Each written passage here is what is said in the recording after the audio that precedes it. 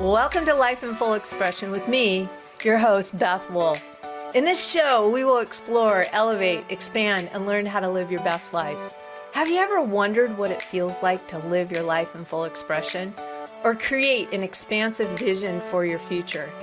Get ready to be energized to fully express yourself, discover your heart's clarity for dynamic direction in life decisions, and develop your unique capabilities so you are delivering your ever-increasing capacities into your world. Join me, Beth Wolfe, and unleash the limitless capabilities of your soul, experiencing amazement, collaboration, fun, and purpose. Life in Full Expression starts now. Welcome, you amazing souls. I'm excited to be with you this Monday. It is May 22nd. Today, we're going to talk about happiness, and I'm going to start off with a question about what is happiness anyway. You know, it seems like that's a goal, that's an intention, we're pursuing it, we're longing for it. And one of the 7 dimensions of life in full expression is our emotional and psychological dimension. Let me give you a little bit of a definition of that. So, because we're going to dive into this happiness today versus well-beingness. So what exactly is our emotional psychological dimension? Well, it's more than an absence of problems and illness. Both our emotional and mental states to our feelings and thoughts involving awareness, acceptance, of a wide range of feelings in not only ourselves, but also in others too.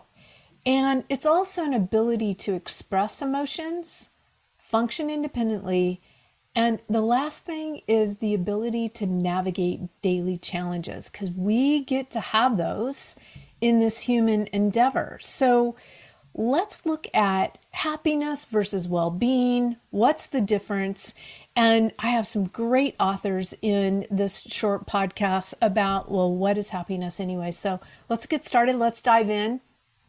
If you are a person that has ever struggled with not being happy, this is the podcast for you. You can get some great little nuggets and tips today that will serve you. And let's start with a little happiness theory, because, you know, we started these theories and then we put them into practice by a legendary psychologist and researcher, Martin Seligman.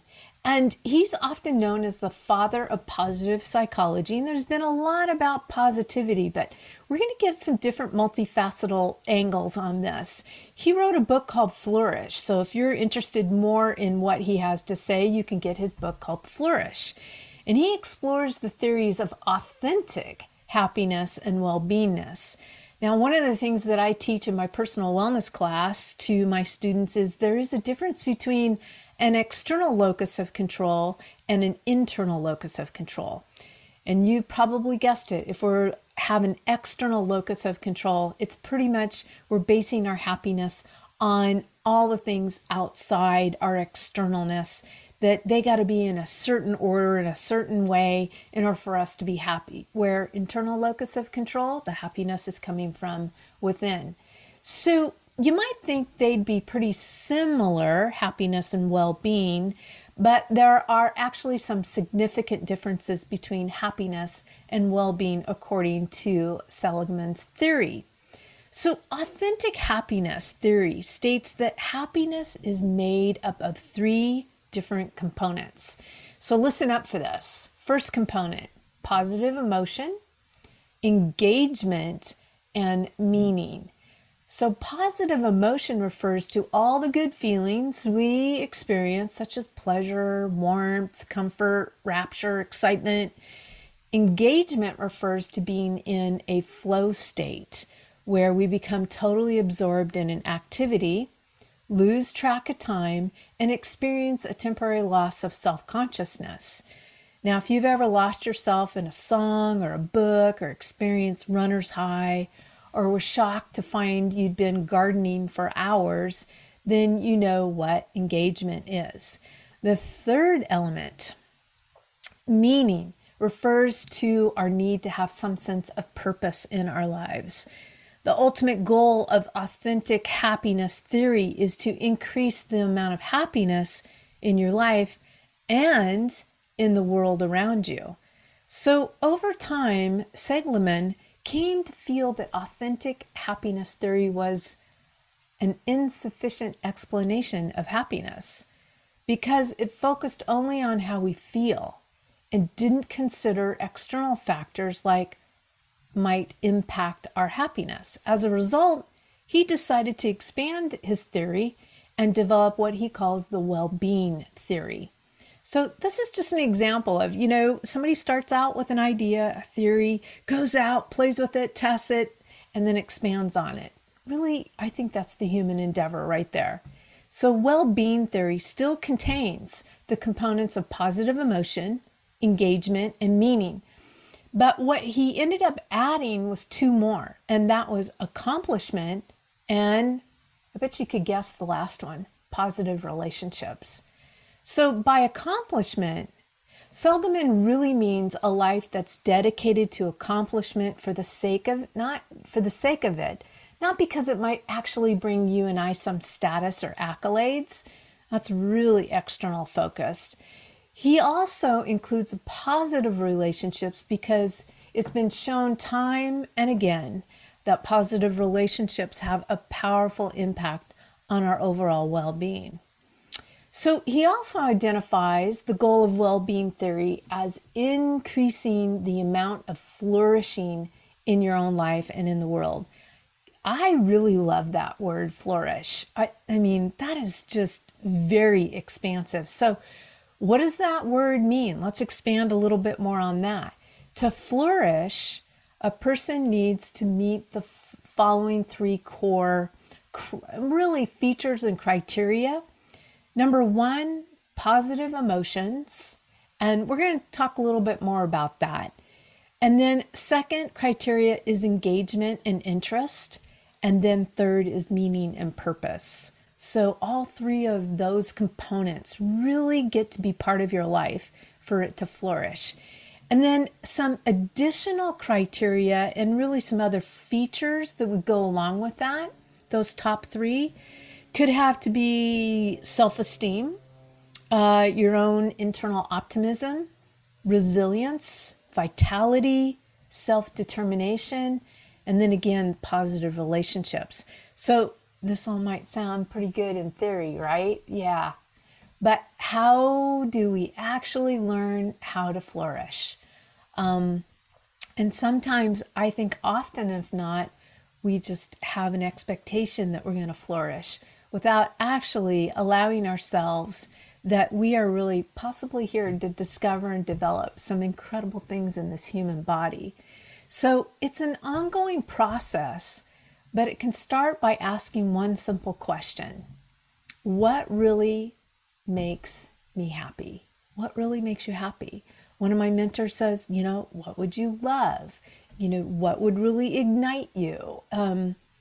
What would really flourish your life? All of those questions. If we ask high calibrating questions, then we really become a receiver for the high calibrating answers. So what makes us happy? Start thinking about that right now for yourself. I have worked with hundreds, if not thousands of clients, and I will ask them this question. And a lot of times the answer is this, and this might be you. I know sometimes it was me. They'll say, I don't know.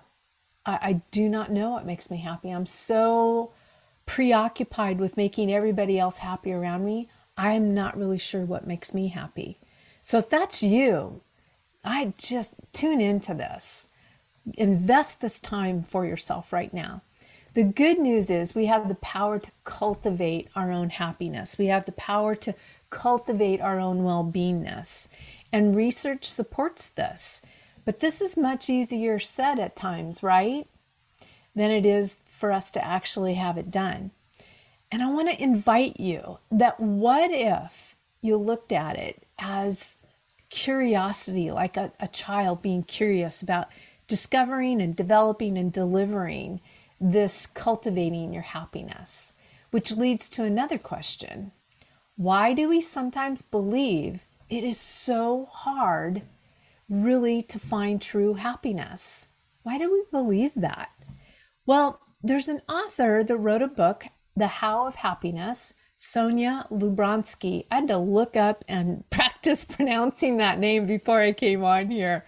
And she poses a few reasons why this might be the case, okay? We're often off base about what will really bring us happiness, okay? I find that a lot with clients.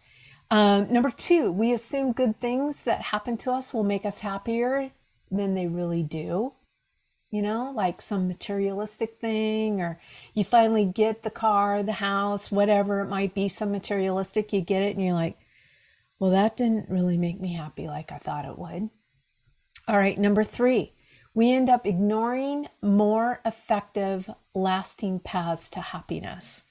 So while it's hard to say exactly how much our habits and behaviors actually contribute to our happiness, research has found that certain behaviors, all right, like practicing gratitude, cultivating positive relationships, can actually make us happier in the long run.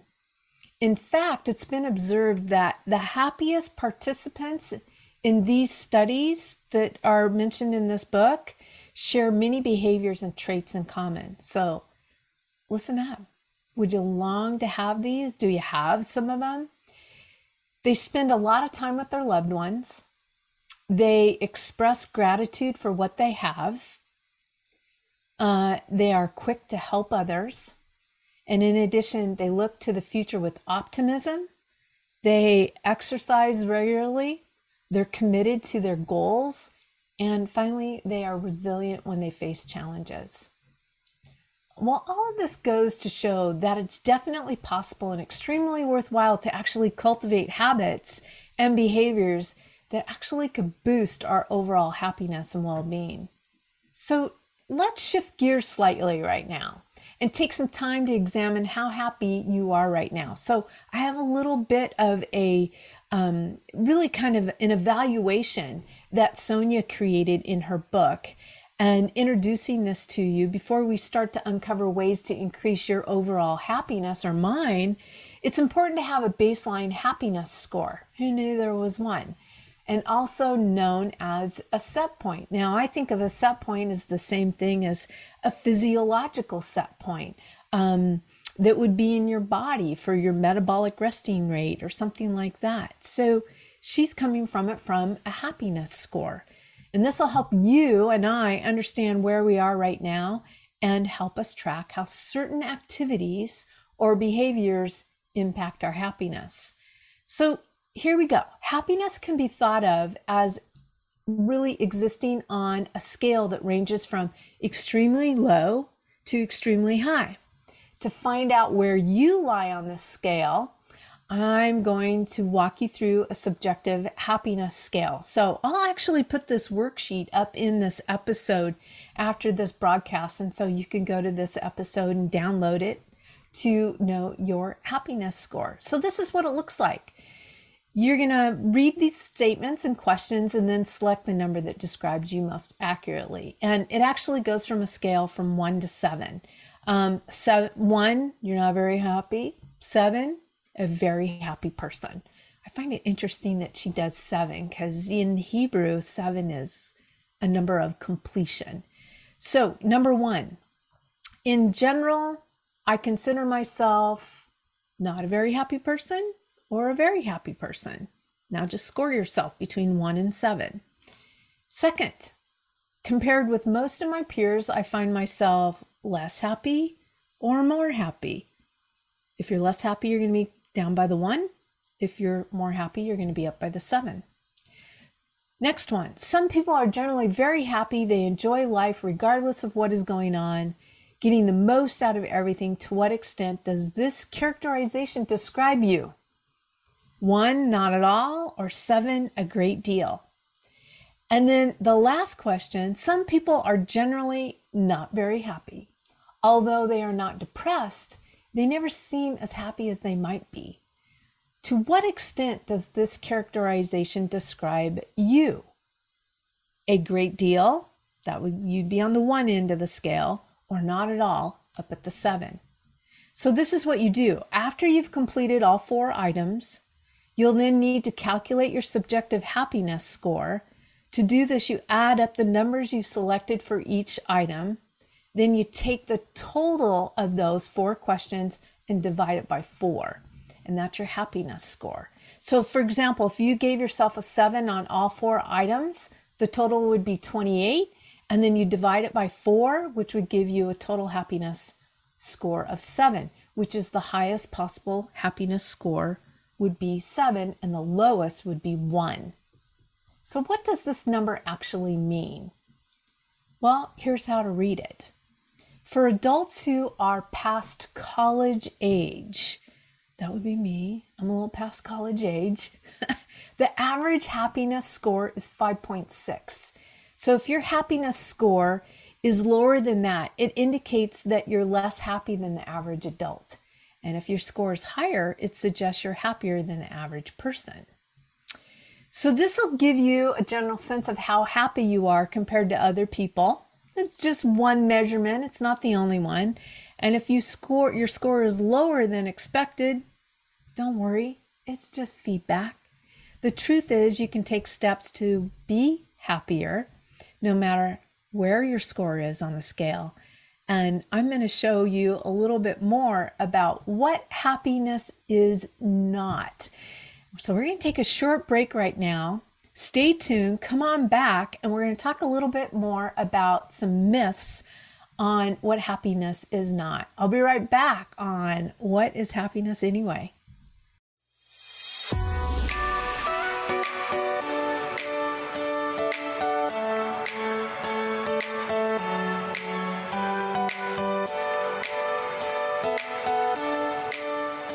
You're driven, and it totally shows. Your career is taking off, you're killing it in the mom game, but did your health needs make it on the plate this week?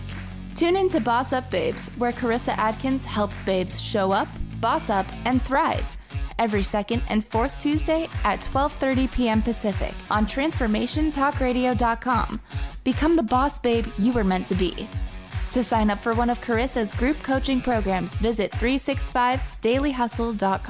Tune in to The Unlimited Mindset, how to have more success, time, freedom, and peace of mind every first and third Monday at 9 a.m. Pacific on TransformationTalkRadio.com. Your host, Camilla Kahlberg, helps you create a great life in an easier way. Learn the why, what, and how of conscious awareness. Shift what no longer serves you. Camilla knows firsthand what results you can achieve when you commit yourself. To learn more, visit Kahlberg.coaching. Are you living life in full expression? Join me, Beth Wolfe, on Life in Full Expression each Monday at noon Pacific Time on TransformationTalkRadio.com. To learn how to explore, elevate, expand, and live your best life, discover the 7 dimensions of life blueprint of expression.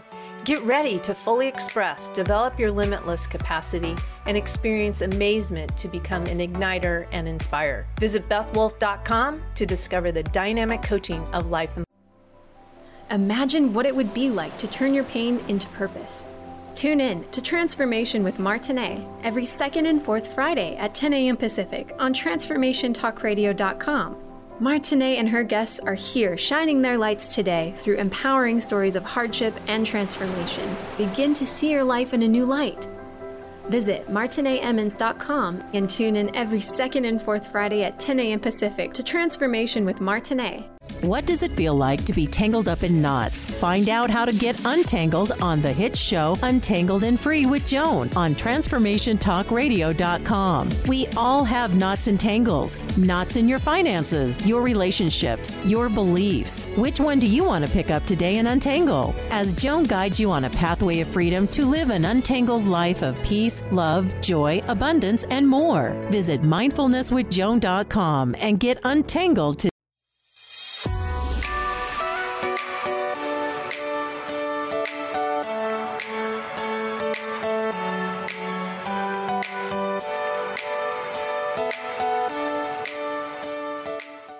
Welcome back to the second segment of What is Happiness Anyways? I'm your host, Beth Wolfe with Life in Full Expression, and I'm going to share with you some myths on what happiness is not.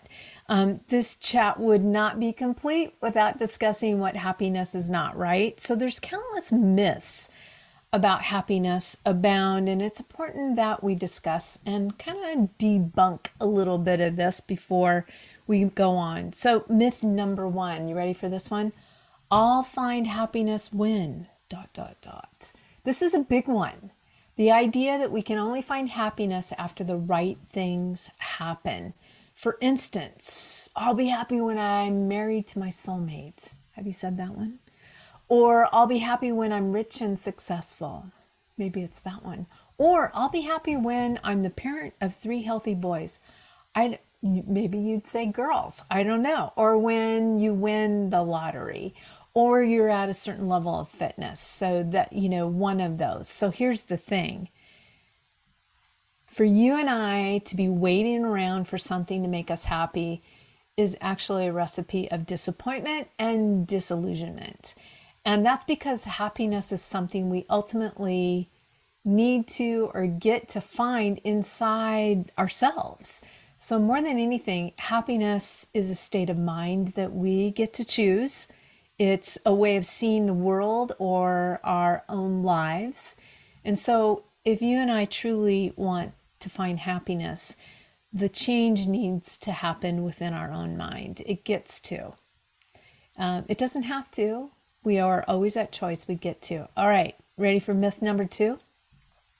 Happiness stems from positive life circumstances. That's a myth. A lot of people assume that they'll be happy when their circumstances change for the better. This might mean when they have more money, when they fall in love again, when they have another child, or when they finally find a career they love. Unfortunately, many people, myself included, overestimate the impact of positive life circumstances on their overall happiness. While our happiness is likely to get a boost when something good happens to us, definitely, I've experienced that boost is likely to be temporary. So instead of expecting that changing your life circumstances will make you happier, you're much better off working on adopting a more positive outlook, as well as some of what we talked about of cultivating certain behaviors. That's a key element. Myth number 3, you're born to be happy or unhappy. You're either, in my mind, you're either a Tigger bouncing around or maybe you think you're an Eeyore. That might be some word pictures that could go with those words. So many people believe that a happy or unhappy nature is just something you're born with, and that there's not a whole lot we can do to change that.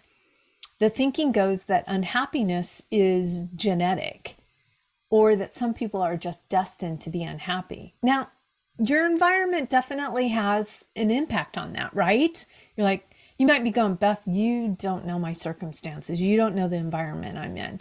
And there are times the environments are very challenging, yet that environment, it doesn't have to be on the inside of you either. So in fact, genetics alone isn't totally responsible for our ability to be happy.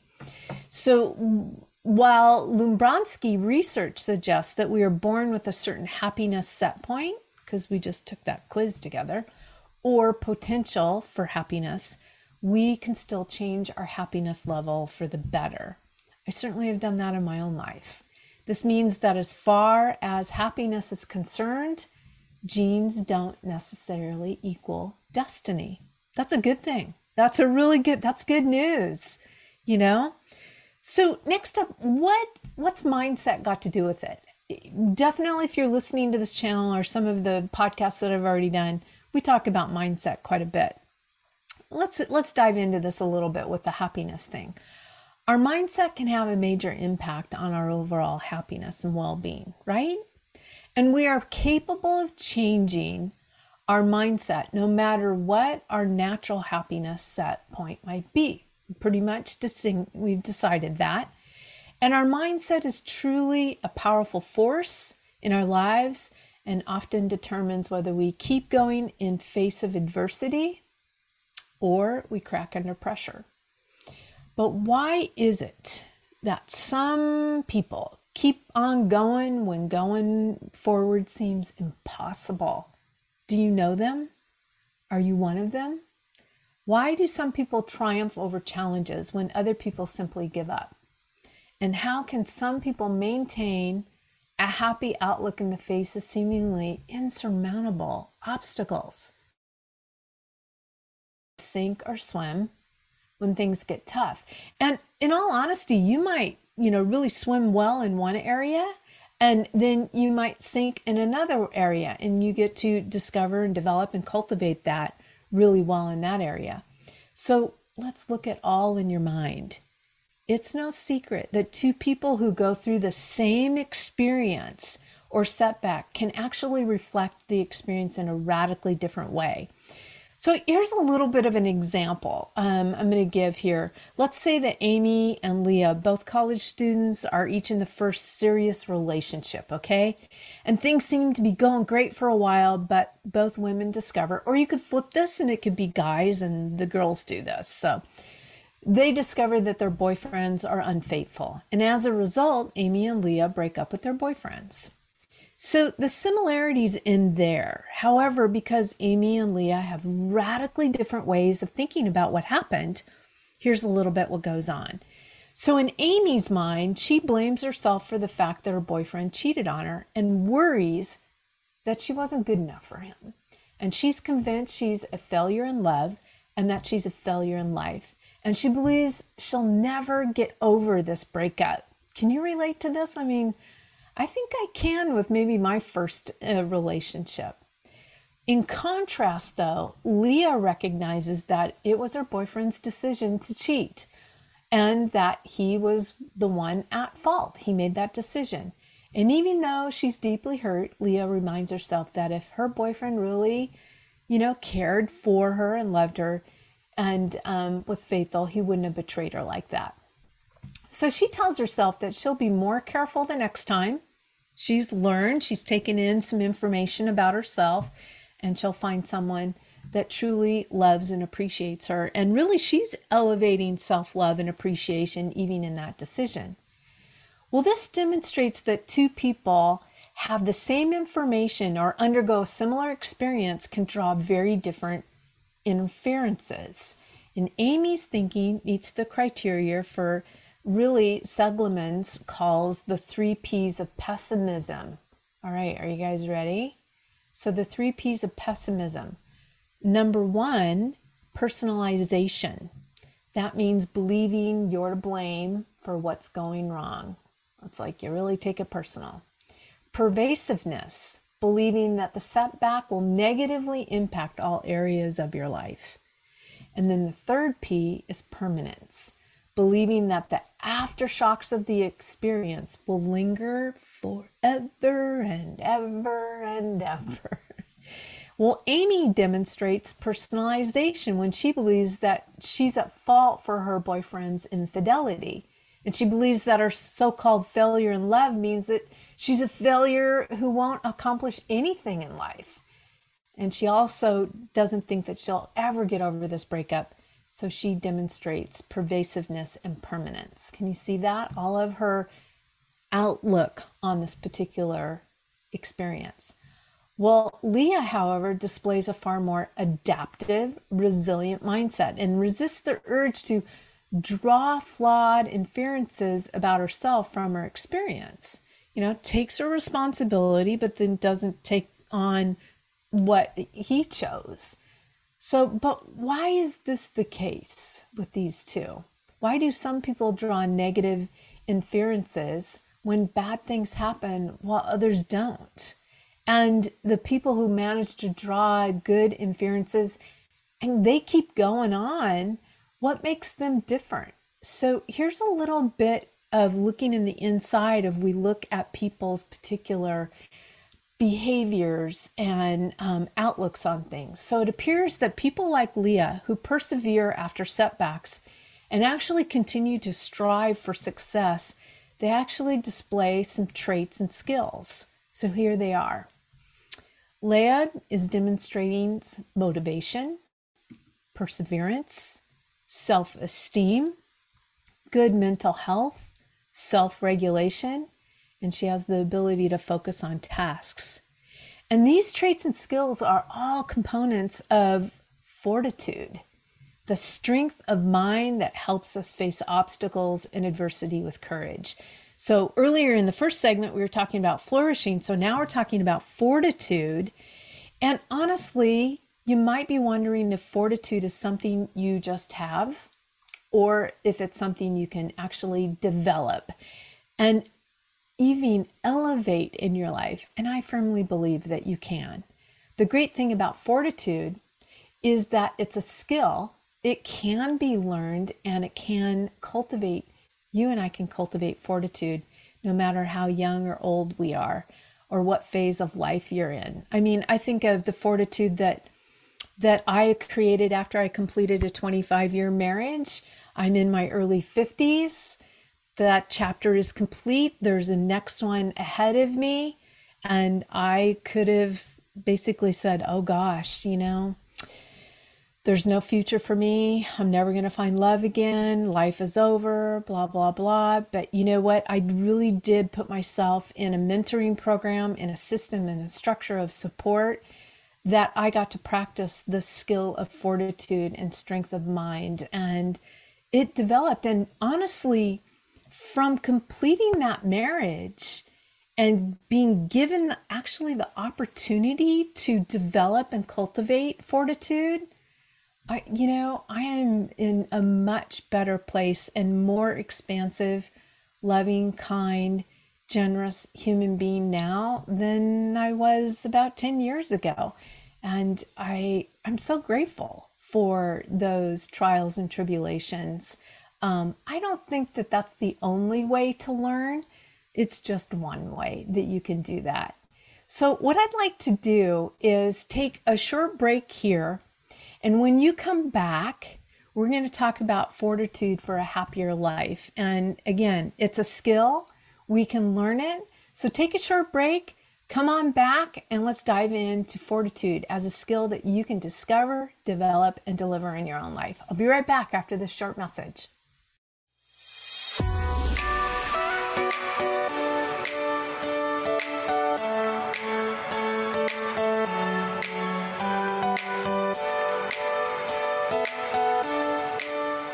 Are you ready to get big and live your life out loud? Tune in to Get Big Out Loud Radio, exploring life through the lens of curiosity and compassion, with me, Carrie Knudsen, joining Dr. Pat live every second Monday at 10 a.m. Pacific on TransformationTalkRadio.com. I will offer ideas to transform what you are thinking into conscious action. If you want to get big and live your life out loud, visit me at KnudsenSpeaks.com.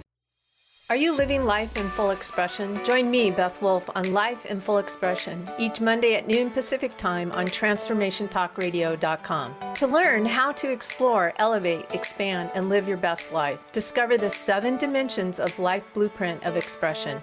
Get ready to fully express, develop your limitless capacity, and experience amazement to become an igniter and inspire. Visit BethWolfe.com to discover the dynamic coaching of life in Sometimes being human has its challenges. Our physical health falters, our spirits sag, our dreams don't immediately come to fruition. Welcome to the power of Maximum Medicine Radio. Join me, Doc Martin, in conversations that will blow your mind about healing. In our hit show, Doc Martin addresses the scientific with bridging to the mystical approaches to give you a new narrative about maximum medicine. In this live call-in show, we will journey into the extraordinary genius of the human body and talk about other beliefs that impact being your multidimensional self. We seek the seen and the unseen and explore the earthbound and the otherworldly, all with the purpose of calling forth the maximum you.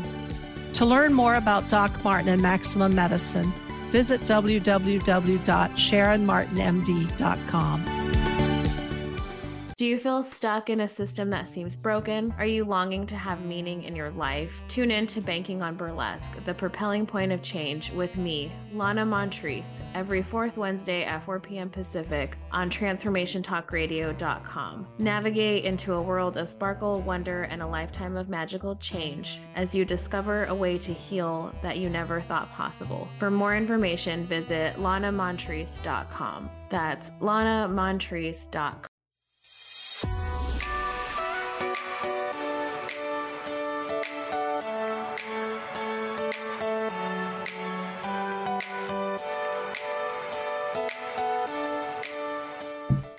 Welcome back, you amazing souls, to this episode on what makes you happy.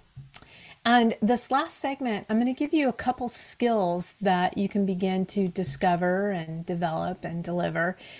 And the first one is called fortitude. And how can we learn that? So fortitude is a skill that you and I can learn. How do we do that?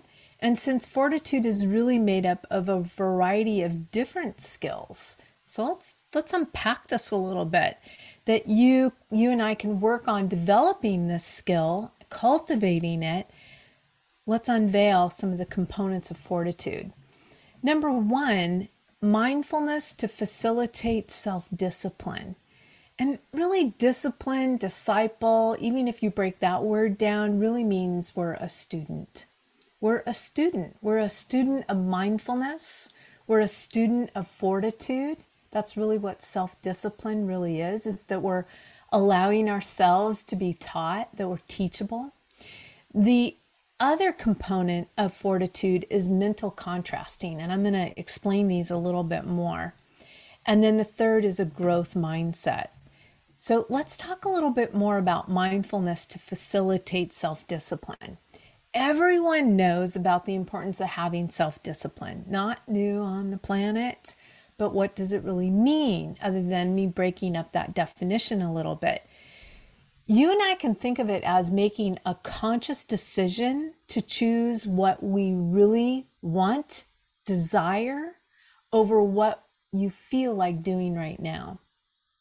Yeah, I had a little bit of that last night. I've been purposing, knowing that it's very healthy because I've done it in the past, it really serves me well, that to not take in food at least 4 or 5 hours before I go to sleep is really what my choice is, because I feel so much better. It's better for your body.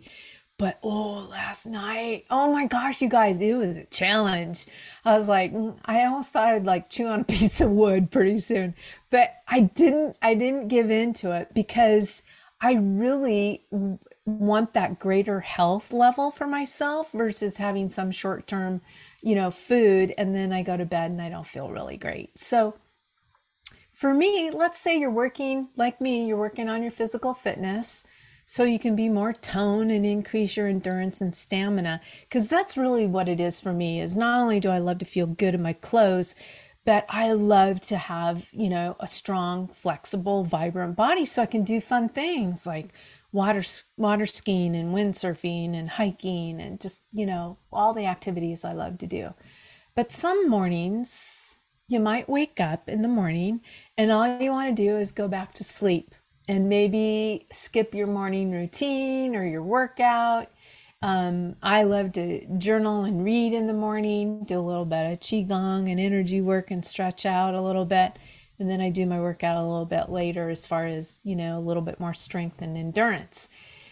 So resisting the urge to go back to sleep and going out for your morning walk or doing your morning movement is a perfect example of self-discipline. So how can you learn to make yourself self-disciplined choices? Now, what if we exchange the word make, like learn to make you more? What if you talk to yourself like, I'm going to invite myself to a greater level of self-discipline? Who doesn't love an invitation? It's just another way that you could talk to your subconscious mind. You can develop this skill by incorporating mindful practices in your daily life. So mindfulness is at the core really of a type of awareness and a way of relating to all experiences, good or bad, in an open and receptive way. You could almost say another word would be that you might have already heard is you're observing your thoughts. And instead of wishing for things to be different, mindfulness means accepting where you and I are right now in what we're experiencing in this given moment, and really without judgment. We're just observing it. So through mindfulness, you and I can better cope with our problems, our challenges, and our negative feelings that we might be experiencing, which can help you be happier. And I'm one that I don't really believe negative feelings are bad. I just don't. I think a great example is if you think of a battery, it has a positive and negative end, right? Well, if it didn't have the negative end, the battery wouldn't work. You know, it's an anode cathode. There's two different charges.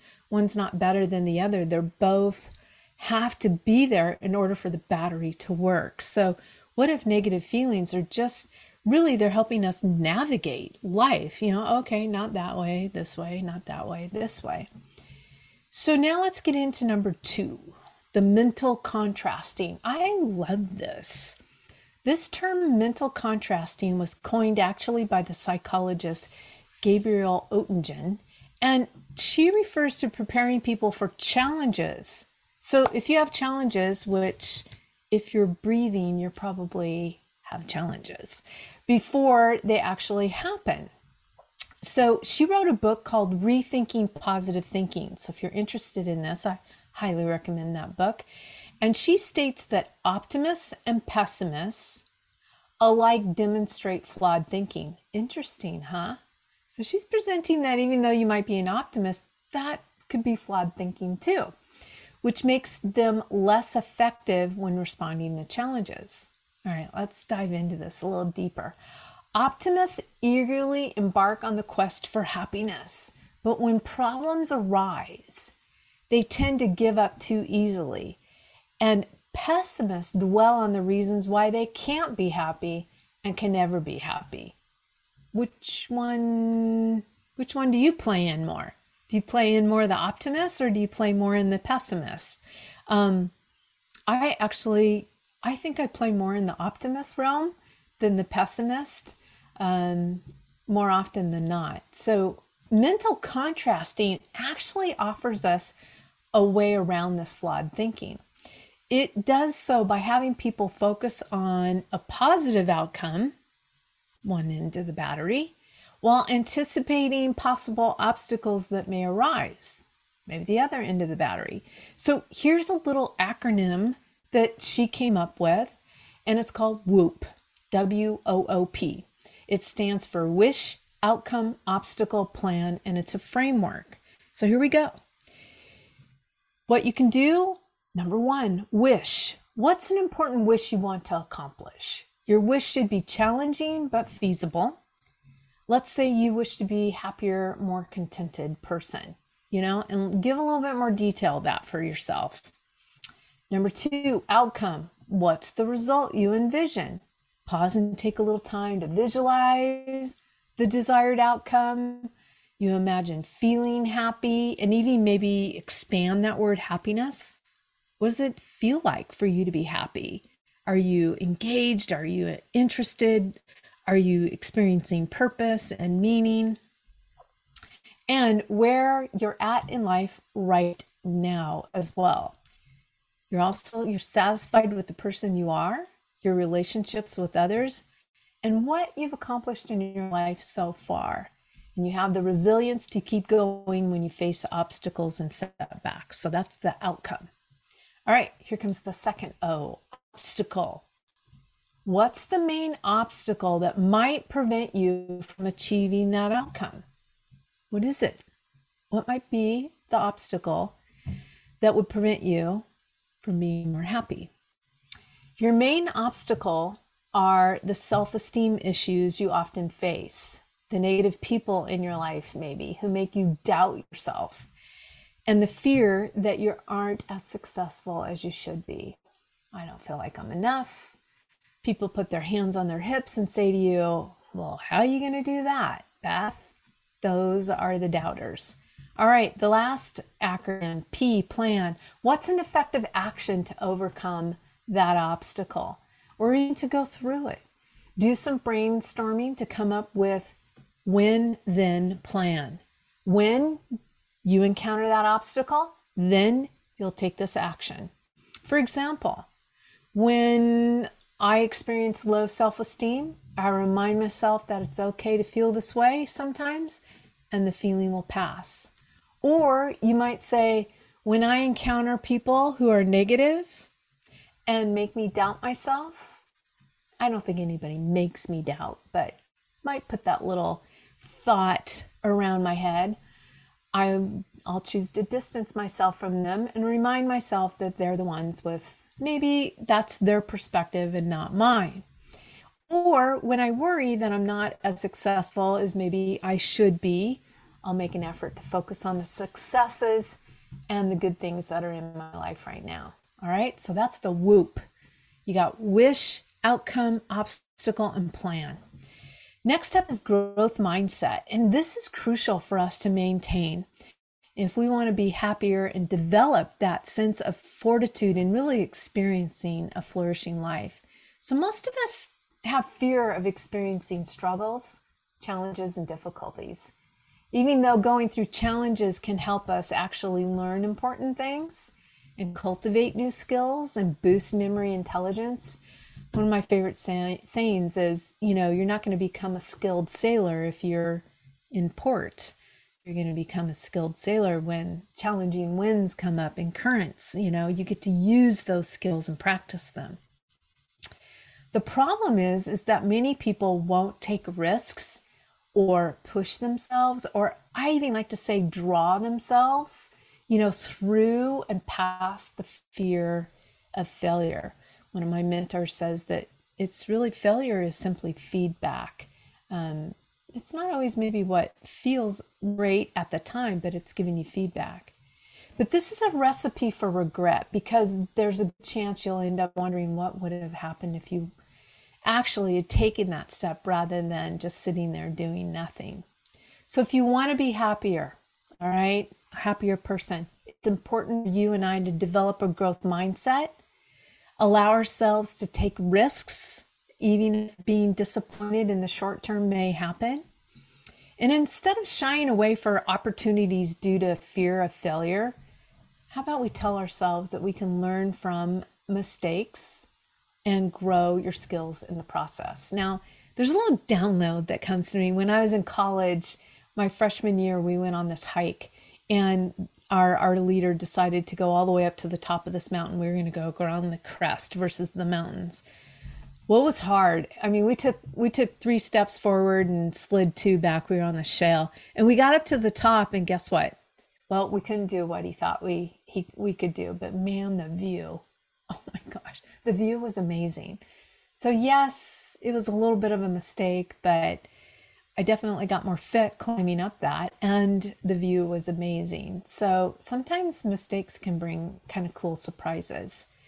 All right, the second thing that I want to give you about developing fortitude is the power of gratitude mindset. This is something that I work with my clients all the time, as well as myself, is that it's really important for us to cultivate gratitude in another powerful strategy for this happiness. And I remind us, it is cultivating it. It is developing it every day in every way. It's important for us to understand that there's a lot more to gratitude than just thanking someone for a gift or for doing a favor. In fact, Robert Emmons, a gratitude researcher, defines gratitude as a felt sense of wonder, thankfulness, and appreciation for life. It's also important to note that practicing gratitude involves focusing on the present moment and appreciating your life as it is right now. I'll often have clients. This is something that I do with my clients all the time. I'll actually break down gratitude into 3 categories. And I'll ask them, what are you grateful for now? Something that's already manifested in your life. That one's pretty easy to come up with. And then I'll ask them, what are you grateful for in a challenge right now? Like, there's a seed of good here. There's a seed of growth, and you're just calling it up. So let's be grateful for a challenge right now. People that spend a lot of time with me, that gets easier and easier and easier. And they actually are excited about it. They're like, oh, I know there's growth here. There's something cool happening here, Beth. And then another thing that I have them step into gratitude, the act is that they come from their vision. They come from their dream. They come from the feeling of the wish fulfilled. I'm like, let's act as if it's already happened. Let's be grateful for that already. And I have them practice this all the time. I practice it in my life as well. So there's an increasing number of studies that have found that people who are grateful for what they have tend to be happier, more energized, and experience positive emotions more frequently. This may not be new information to you. I'm going to put a challenge out for you. Do you practice it? Because we can have a rote knowledge about something. My invitation is for you to go deeper. Step down in deeper to that and practice it even at a deeper level. Ask yourself a question. What would it look like for me to practice gratitude even deeper? So in those positive emotions, participants in a study were asked to regularly count their blessings and often ended up feeling more optimistic, more satisfied with their lives, and even experience a decrease, wait for it, a decrease in physical symptoms. And I have found this in my college course that I teach every quarter on personal wellness. That's part of our assignment every week, is to basically do 2 gratitudes and 2 wins. Every single quarter that I end with this course, that is always the game changer for students. Yes, they change their nutrition, they move a lot, but they walk away and they go, that was the game changer, is for me to practice this gratitude and remember my wins. So it was fantastic. Well, I want to leave you with 8 ways as we bring this segment into a close today. 8 ways that gratitude boosts your happiness. You ready? 8. It is the number of new beginnings. So gratitude is going to help you savor positive life experiences. This is really an important thing physiologically, that your cells actually feel that savor, like you're marinating in the positive life experiences. Appreciating your blessings can help you experience more satisfaction and enjoyment in your life right now, today. You can do it right now. Number 2, boost self-worth and self-esteem. Appreciating what people have done for you or what have accomplished can help you feel more confident and focus on your value as a person. I just gave that assignment to one of my clients earlier this week, last week. And he was struggling with some things, and I'm like, I'd like you to write down everything you know about that person that you're grateful for. So that's his assignment right now. Number 3, it helps people cope with stress and trauma. Gratitude does. Being able to appreciate what you have seems to help people cope with trauma and negative experiences actually more effectively. And number 4, it encourages moral behavior.